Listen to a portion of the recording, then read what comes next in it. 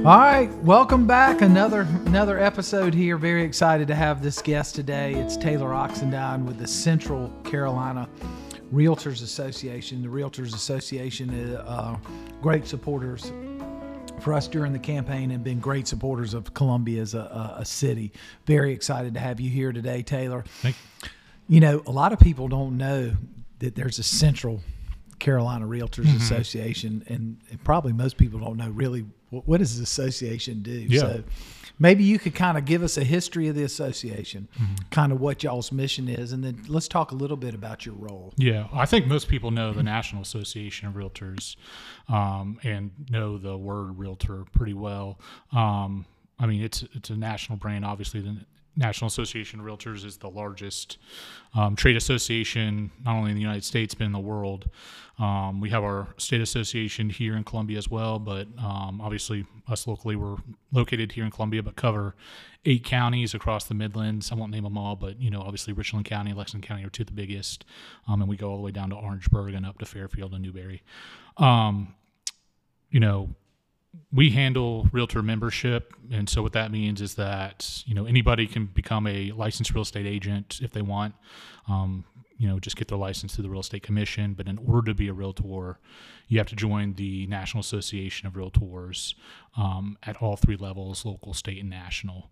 So when somebody gets a real estate license and joins, you know, a company or goes out on their own, if their company is a realtor firm, they'll join us, and we'll handle their continuing education, their forms and contracts that they use, you know, networking events, you know, social events and things like that. But 2 of the biggest things are the Code of Ethics, which is 17 articles that all realtors have to abide by. So that's on top of their state licensing requirements that they have to do.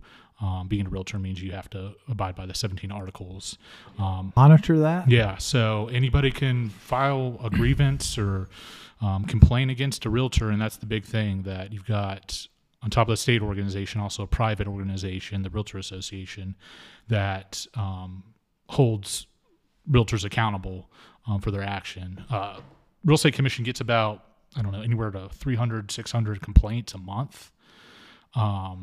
And, you know, obviously they're covering the entire state. I mean, it's crazy. Still seems like a lot. It is, yeah. And, you know, sometimes those are pretty, you know, they're frivolous, but, you know, they still have to investigate everything they get. So it helps to know that you can go to the Realtor Association, and we're broken up. We have 14 in this state. So you have 14 different locations depending on where that person's based out of to, you know, hold them accountable. And that's the process we do, and it's very successful. Mediation too.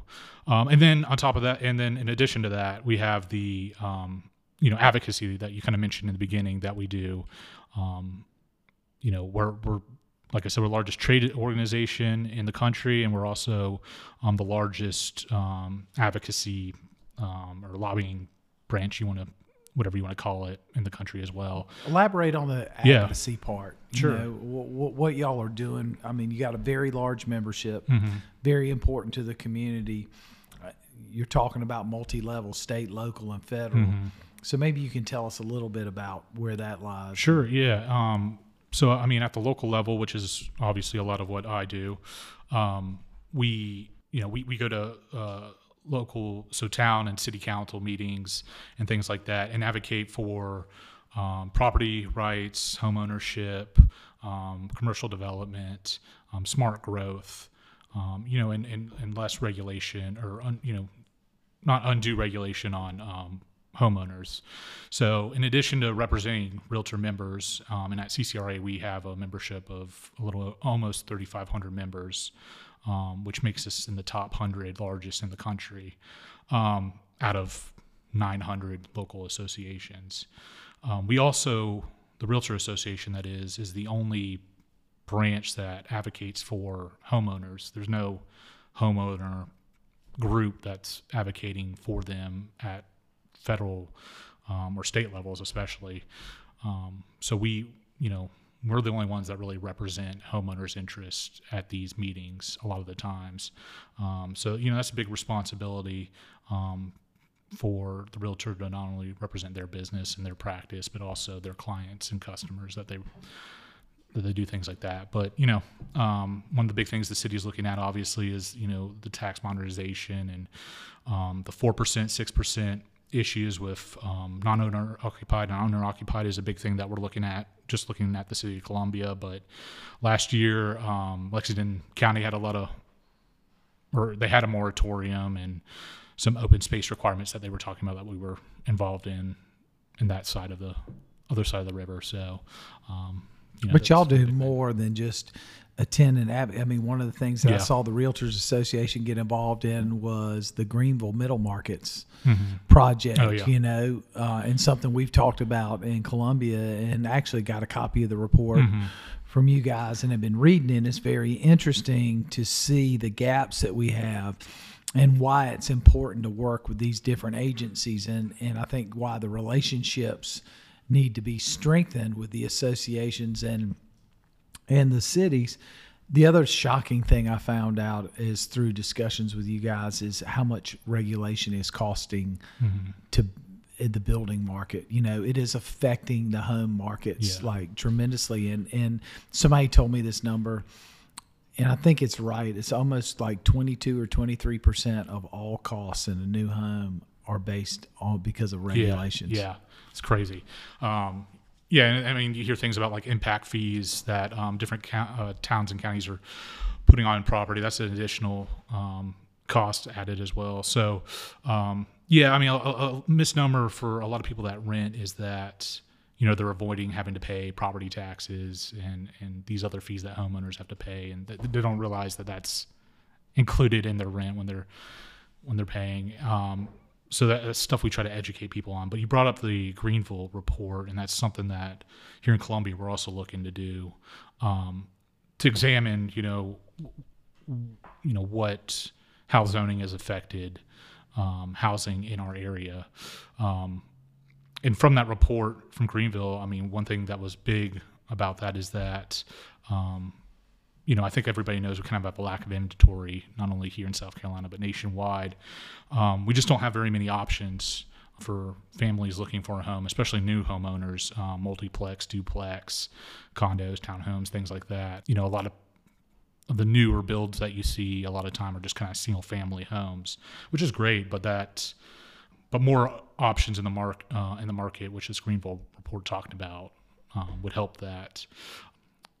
Right now, during the pandemic, we had not only millennials entering the market, but you had a lot of out-of-state and institutional buyers coming into South Carolina buying up properties, and that's why we had such an insane past 2-3 years in real estate. The average age for a first-time home buyer is 33 years old. The biggest chunk of millennials hasn't even gotten to that age yet. So we are going to see the demand for homes to continue to increase pretty dramatically just from that group, not even talking about out-of-state buyers or institutional buyers. Which brings up kind of a segue. One of the numbers that I saw out there, and I've read several times now, that between baby boomers sizing down, single mothers, and millennials, 85% of all the housing needs over the next decade are going to be focused on folks who are looking for smaller or downsized units. Yeah. Because there are no children, they're not going to have children. Yeah. I mean, basically everybody's looking for the same type of house. The largest groups in the market right now. And I can't remember if you said this or not, but also you have baby boomers that are starting to enter retirement age. They don't want to take care of a lawn. They don't want to. They don't need to work anymore. They want to be close to the restaurants, entertainment, nightlife, and things like that. They're looking for the same type of home that first-time home buying millennials are looking for, and those are in the city, kind of close to everything. I don't need to drive. I don't need to. I can walk to everything type of homes, and that's one of the things the study from Greenville mentioned. That's one thing that the Tax Modernization Committee at City of Columbia was talking about, and that's why. Home affordability is such a big issue, because that's the house that everybody's looking for, and that's just not what we have a lot of options for right now. And that's, not in town. Yeah, not in town, and that's what offering more multiplex, duplex, and townhomes and things like that. That would help, alleviate that problem. But of course, that's not everybody's favorite type of housing for, current homeowners. Well, we've programmed people that single family homes are the only option that we should have in neighborhoods. And the reality is, if you look at post-World War II and other eras on up, that wasn't the model. You had multifamily homes. You had more townhomes. You had people who had quadruplexes or duplexes that they ended up renting one half, that helped them to pay theirs. It was a wealth generator. And, over the years, we've zoned some of that stuff out. Or, I don't think by intention, thinking that you're having more homeowners, but you really have limited and hurt people in their ability to create wealth and opportunity. So you talked about out-of-state buyers. You talked about millennials. What else have you seen in the housing market that's changed over the last 5 years? Obviously regulation was one we talked about as well. Biggest thing is inventory. After 2008, kind of realized that there wasn't the demand for the amount of housing that was being built at the time. And that's kind of one thing that contributed to the big crash there. Since then, we've had just a severe lack of home building from that time to now. And, a lot of people are talking about how, home ownership was dead. Millennials don't want to own homes. They're all going to be renters or live with their parents or the basement. Not realizing, like I said, that the average age for a first-time home buyer is 33 years old. So a lot of those millennials that, went to college, they didn't have, the finances yet to buy a home. They've now graduated and they're starting to look for that new home, and that's the largest homeowner group right now in America. So that group is now trying to enter the market, and that is that increase has kind of revealed why we have such a big housing issues, because we didn't build enough houses to prepare for that influx of new buyers into the market. In addition, you have baby boomers that are obviously living longer, which is great, but that means their homes aren't available to put on the market. So we're starting to see that a little bit, where some of them are starting to move out, and older millennials that are starting to have families are starting to move into those homes, but not really at the rate that you would have seen 10, 20 years ago. So that's contributed as well.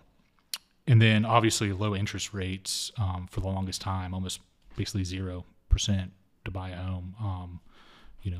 That was, that obviously that makes it extremely easy to get in the market. You don't have to put down 20% to get a home. You can, pay the mortgage insurance or whatever, and it's not that much. So, entry into that first time home was pretty easy for those new home buyers. Not even counting the out-of-state buyers. South Carolina's become kind of a destination state for especially people from the Northeast.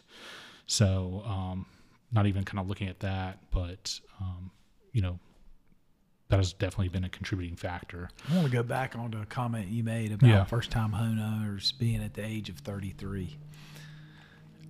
When did that change? Because everybody I knew, after a year or two in college, everybody was buying a house. Yeah. You just did it. That was supposed to be your single biggest investment that you make in your life. And I did that. When did that, has it always been that age? Was I just an exception of the rule? Or? No, about 3 years ago, it was 32, and it was that age for a while. I think back, and I know this isn't your time, but back in I'm 53 years old, and I know it, so it's okay. No, but back in the 70s or 80s for first time home buyers, it was about 28. But yeah, it's steadily increased. Interest rates were 10%. Yeah. And the biggest thing is, like I said, more people are going to college. Back then, way back now, I'm not, obviously the husband went to work and the wife stayed at home. So now the husband stays home, and the wife goes to work. Yeah, or the baby boomer parents move in with the kids, and then they go to work, and parents pay for the home. But no, it's just the change in the time to get to really your first career in order to start making that money to afford that first time home. And then Student debt is obviously a big issue too. That takes a while for before that new home buyer feels like they have enough to put down on the home. Like I said, the kind of misnomer is the 20%. Obviously, that's great if you can, but if you can, that doesn't preclude you from getting a home. I mean, I feel, talking about real estate, you can go a whole bunch of different directions, and that brings up the cash buyers too that we're seeing more. And I kind of mentioned that with the institutional buyers.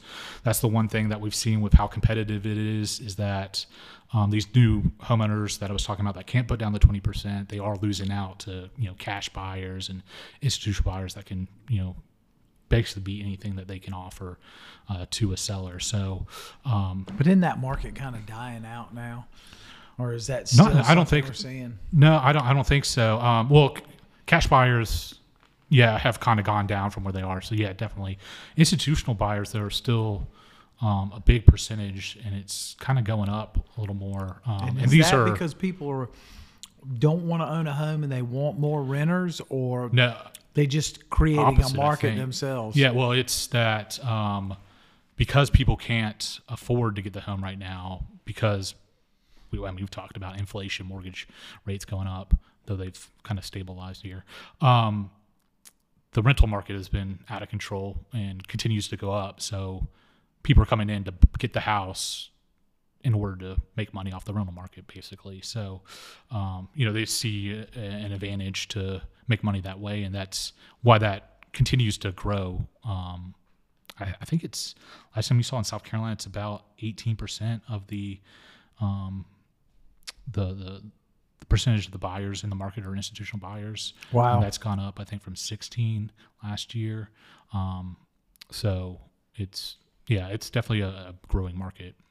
I don't know, based on the tax structure, I don't know how they make money of it. Yeah, and to be honest with you. Yeah, and that's not necessarily just in Columbia. That's across the state. But we're not really seeing that in the city of Columbia as much because the 6%. And the high rates of taxes here, but I'm going back to Greenville and even Charleston. They've built a lot of those duplexes and multiplexes within their city, and that's helped to bring in, for them to grow dramatically with the real estate market that we've seen the past couple of years.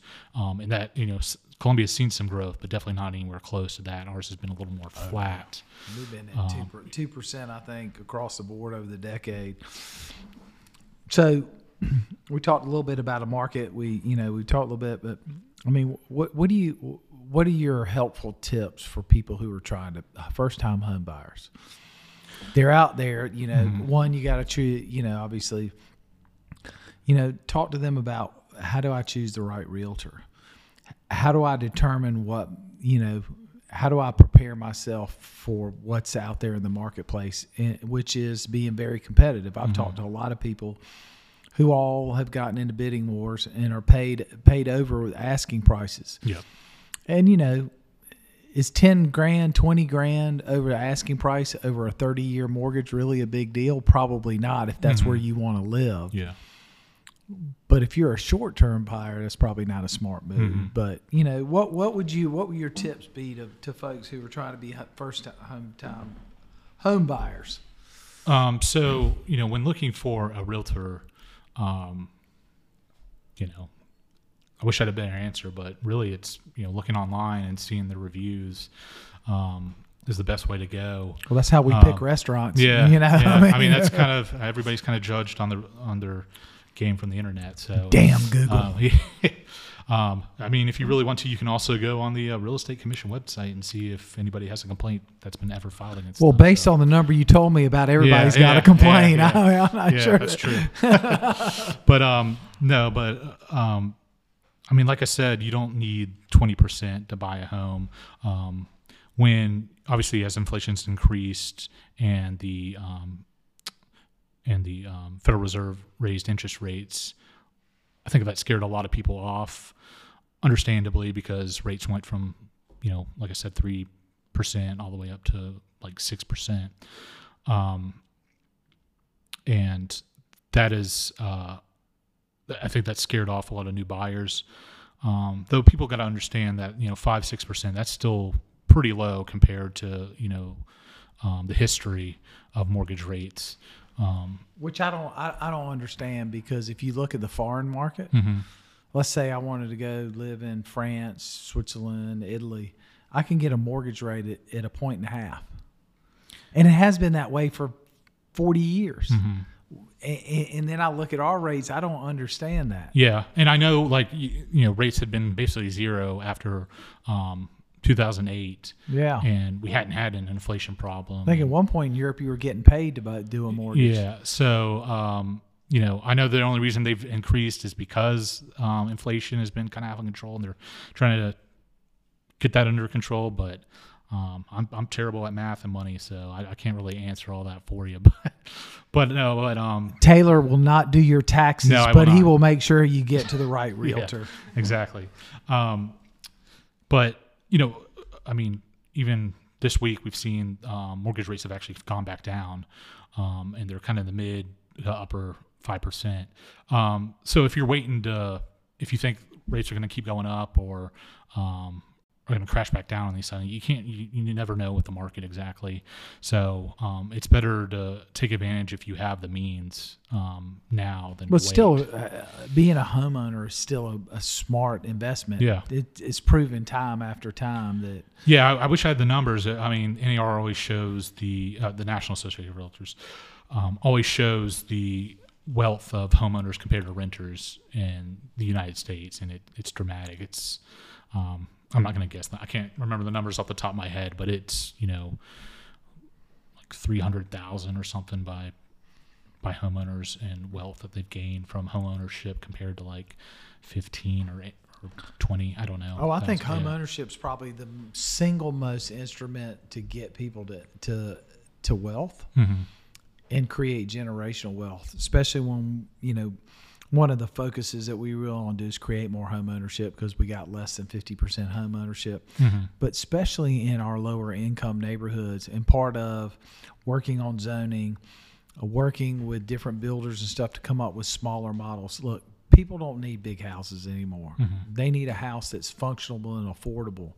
And by creating more density, that's why I like the middle market model as well. But creating, if we've got somewhere where somebody has more 1,000 square foot house, but they're paying less than they would in rent, even with paying taxes, but it's theirs and it's manageable.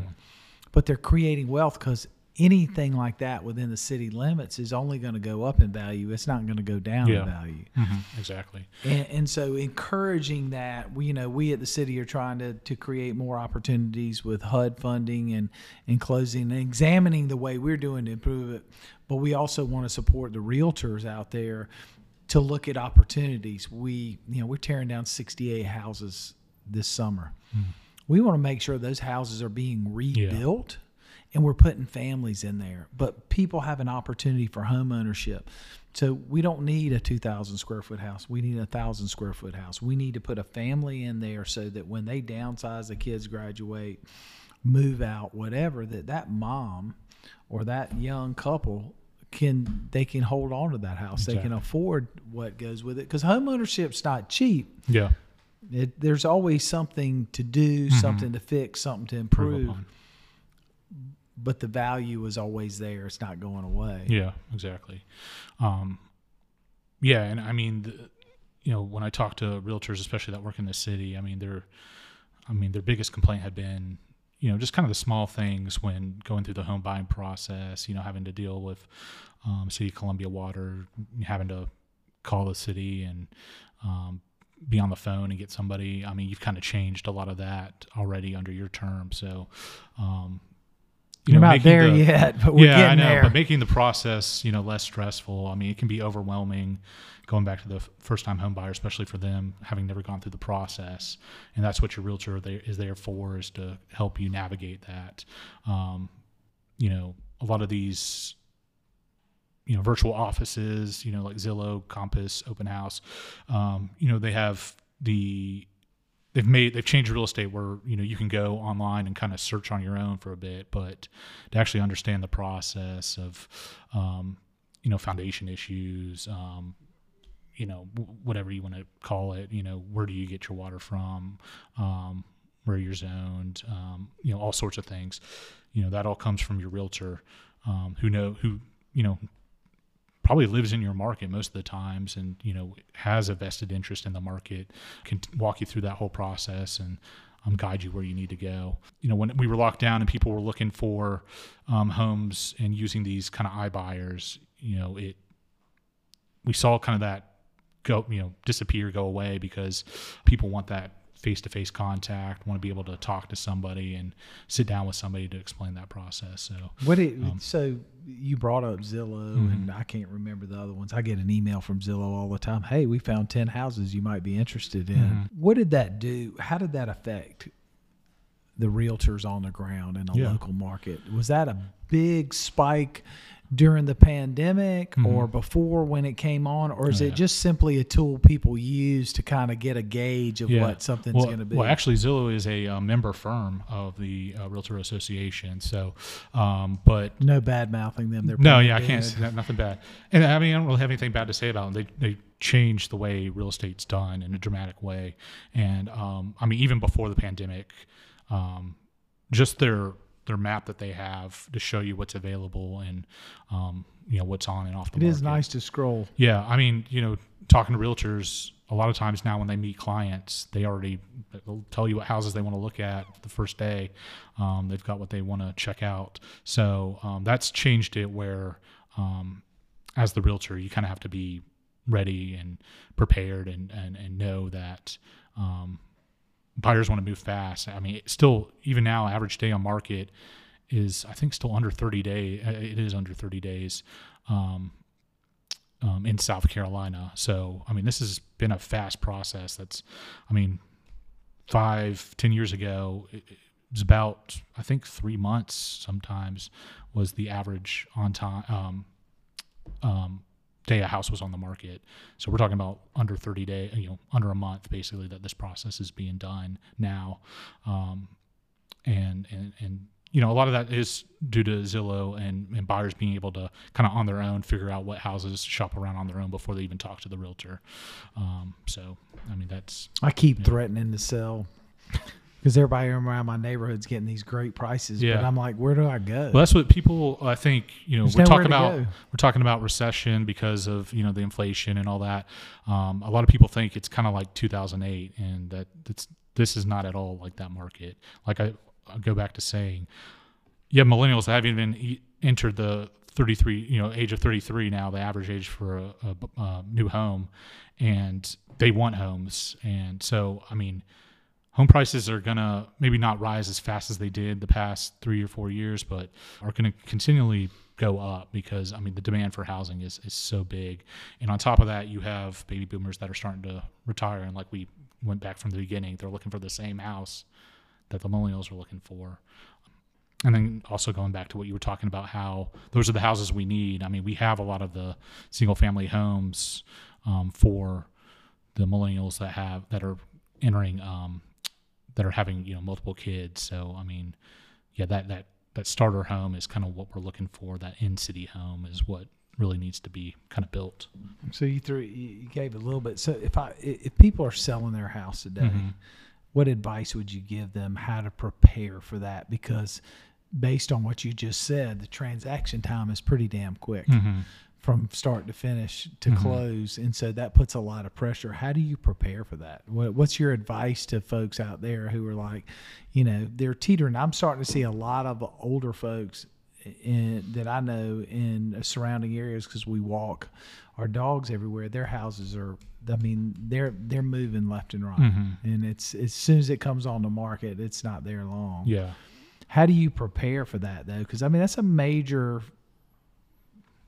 change. Yeah. Well, first thing I would say is, consult your realtor, get a realtor. On top of that, it's, I don't, the issue we've seen is that, people will sell their homes, but, now they're entering the market and they don't know where they're going. So I would be prepared for that. Cause like you said, it's a quick process. And once you're out of your home, you don't have the home now. So understand that the market is still pretty tight. people have kind of been priced out because mortgage interest rates have gone up, and it's not as competitive as it was, but it's still, it's still a tight market. So, you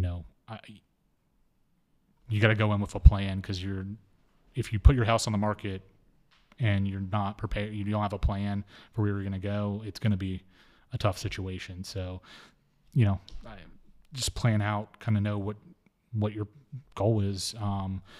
If you're downsizing, my parents recently downsized to move to downtown Charleston. They lost out on a lot of homes just because they went so fast and they were trying to sell their home at the same time. It's a difficult process. So, we were kind of talking about it. Go online and kind of look up those houses already and kind of be prepared. Be prepared to possibly lose out, but be prepared to have something ready to go for when you sell, because it's tough. So, Taylor, you hear a lot from the realtors, and which is a large group in Columbia. Which I don't know that we talked about the number. How many realtors do you have? About 3,500. 3,500 realtors here in town. What are some of the things you think we can do as a city to improve the process to make it easier for a realtor to help their buyer or seller?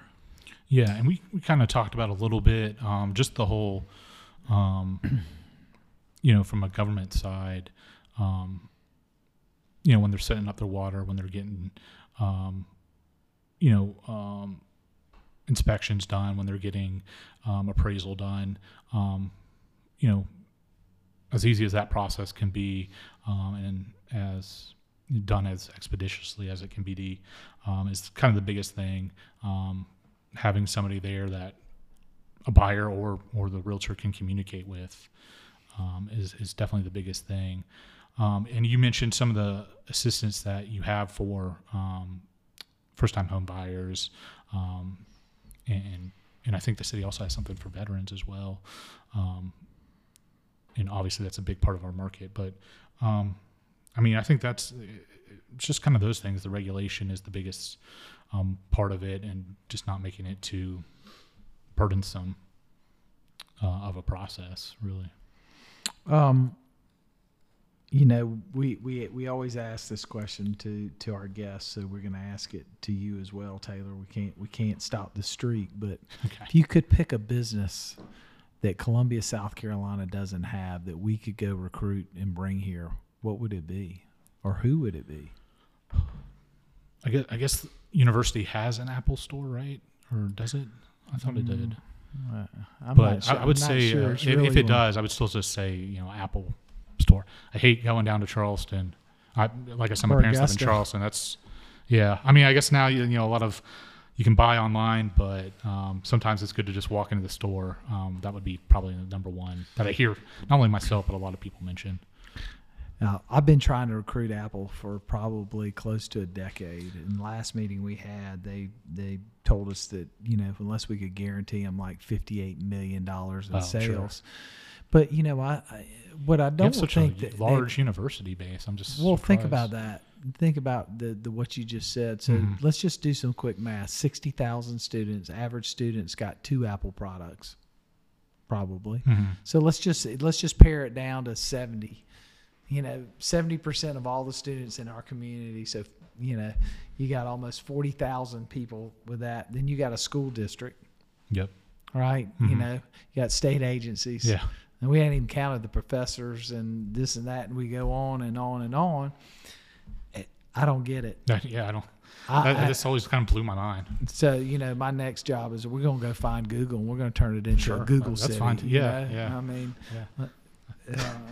I'm going to keep hammering on Apple, but for me, an Apple store in 5 Points would be the greatest thing in the world because it fits. Everything about it fits. It kind of changes the whole ideology of the city, too. It doesn't make sense that we don't have one, but we'll continue to do it. I think. Tell us a little bit about some of your favorite things about Columbia. What's your favorite place to go eat lunch? Yeah, I really like 929. It's kind of a Korean barbecue kind of place. It's on my up list. there. I haven't Yeah. been there Oh, you yet. haven't been? I definitely recommend. And Motor Supply is really good as well. They're like right next to each other. But yeah, those are probably my top two here in Columbia. And I'm a big Mexican food fan, but so going around to different locations there. That's I could take you on a culinary trip when it comes to because I go to West Columbia all the way out on Highway 1 to eat fajitas, because there's one place there that makes the best fajitas in town. But if I want a quesadilla, I'm going to Real Mexico. This, if I want a torta, I'm going over here. Yeah, definitely. I can't go to. There's not one place that takes care of my culinary needs. Yeah. So, I did just eat my way through vacation, which was great. That's awesome. It was so fun. When we talk about Columbia, a lot of people talk about what we want to be, and I think we are Columbia, and we want to be Columbia. We don't want to be Greenville. We don't want to be Charleston, but there are aspects of those cities that we really would love to have to enhance our community. A lot of communities would die to have a river like we have. A lot of communities would die to have a fort, largest training base on the East Coast here. A lot of people like to have 6 colleges and universities and a seminary mix. But what do you think is what are some of the things that really set Columbia apart from these other cities besides 2 hours here and 2 hours there? Yeah. And that was one good thing about your campaign, talking about how we need to stop saying that and telling people to leave Columbia. That's a terrible selling point. But, I love sports, but Columbia has obviously great sports when you kind of compare it to other cities here in the state. Most of the times you got to go to Charlotte if you kind of want to. We don't talk about the Panthers right now. No, they ran on us. I'm not a Panthers fan, so. But not only the college, but Fireflies. Lexington, you got the Bluefish, obviously. But there's a lot of sporting events you can go to and experience, and that's really fun. You mentioned the river and the water sports, and the trail, going through the national parks, kayaking down the river, tubing down or not tubing. Well, we tube down the river. Yeah. Let's don't lie. Yeah. I have one. They brought me a gift. I got a double with a cooler spot. I can't wait to use it. But recreation like that, and that kind of, the zoo kind of goes along with that too. But I think those are all great aspects of the city that I really enjoy taking part in and I'm experiencing. And everything's kind of, centrally located really here in the city, so it's easy to get to. Like I said, I kind of grew up in the Charleston area, and it's hard to kind of travel around from like Mount Pleasant to downtown Charleston, North Charleston, Somerville, and things like that. But I feel like the city, we have our traffic problems. I think everybody does, but it is easy to get around in the city. So I think those are great selling points. Well, folks, we had Taylor Oxendine here from the Central Carolina Realtors Association, who, if you don't know who your realtors are, please go to their website. Yep. They can tell you every member, where their standings are, how they do. But, hey, if you're interested in buying a house, spend some time finding the right realtor. Mm-hmm. Let them help you to guide you through that process. And make sure they are a realtor. Yeah, make sure they are a realtor. Yeah. There are some, a lot of people think they're saving money. Yeah. I've heard the biggest thing a lot of people kind of say sometimes is they don't know the difference of what a realtor and real estate agent is. It's like, well, everybody does know what a realtor is. To look for the R, the Code of Ethics, the National Association. What you don't know is that not everybody is a realtor. So, make sure, ask that person for the Code of Ethics, because they'll give it to you right there, the 17 articles that you can hold them accountable for. So that's definitely something to look for. Well, great advice from Taylor. Thanks for being here. Yeah. We made it through another episode. No accidents. And guess what, folks? This is the first episode we've recorded in this studio with no fire truck coming by and interrupting our episode. So stay tuned. Look forward to our next episode. Taylor, thanks for being here with us. Yeah, appreciate it.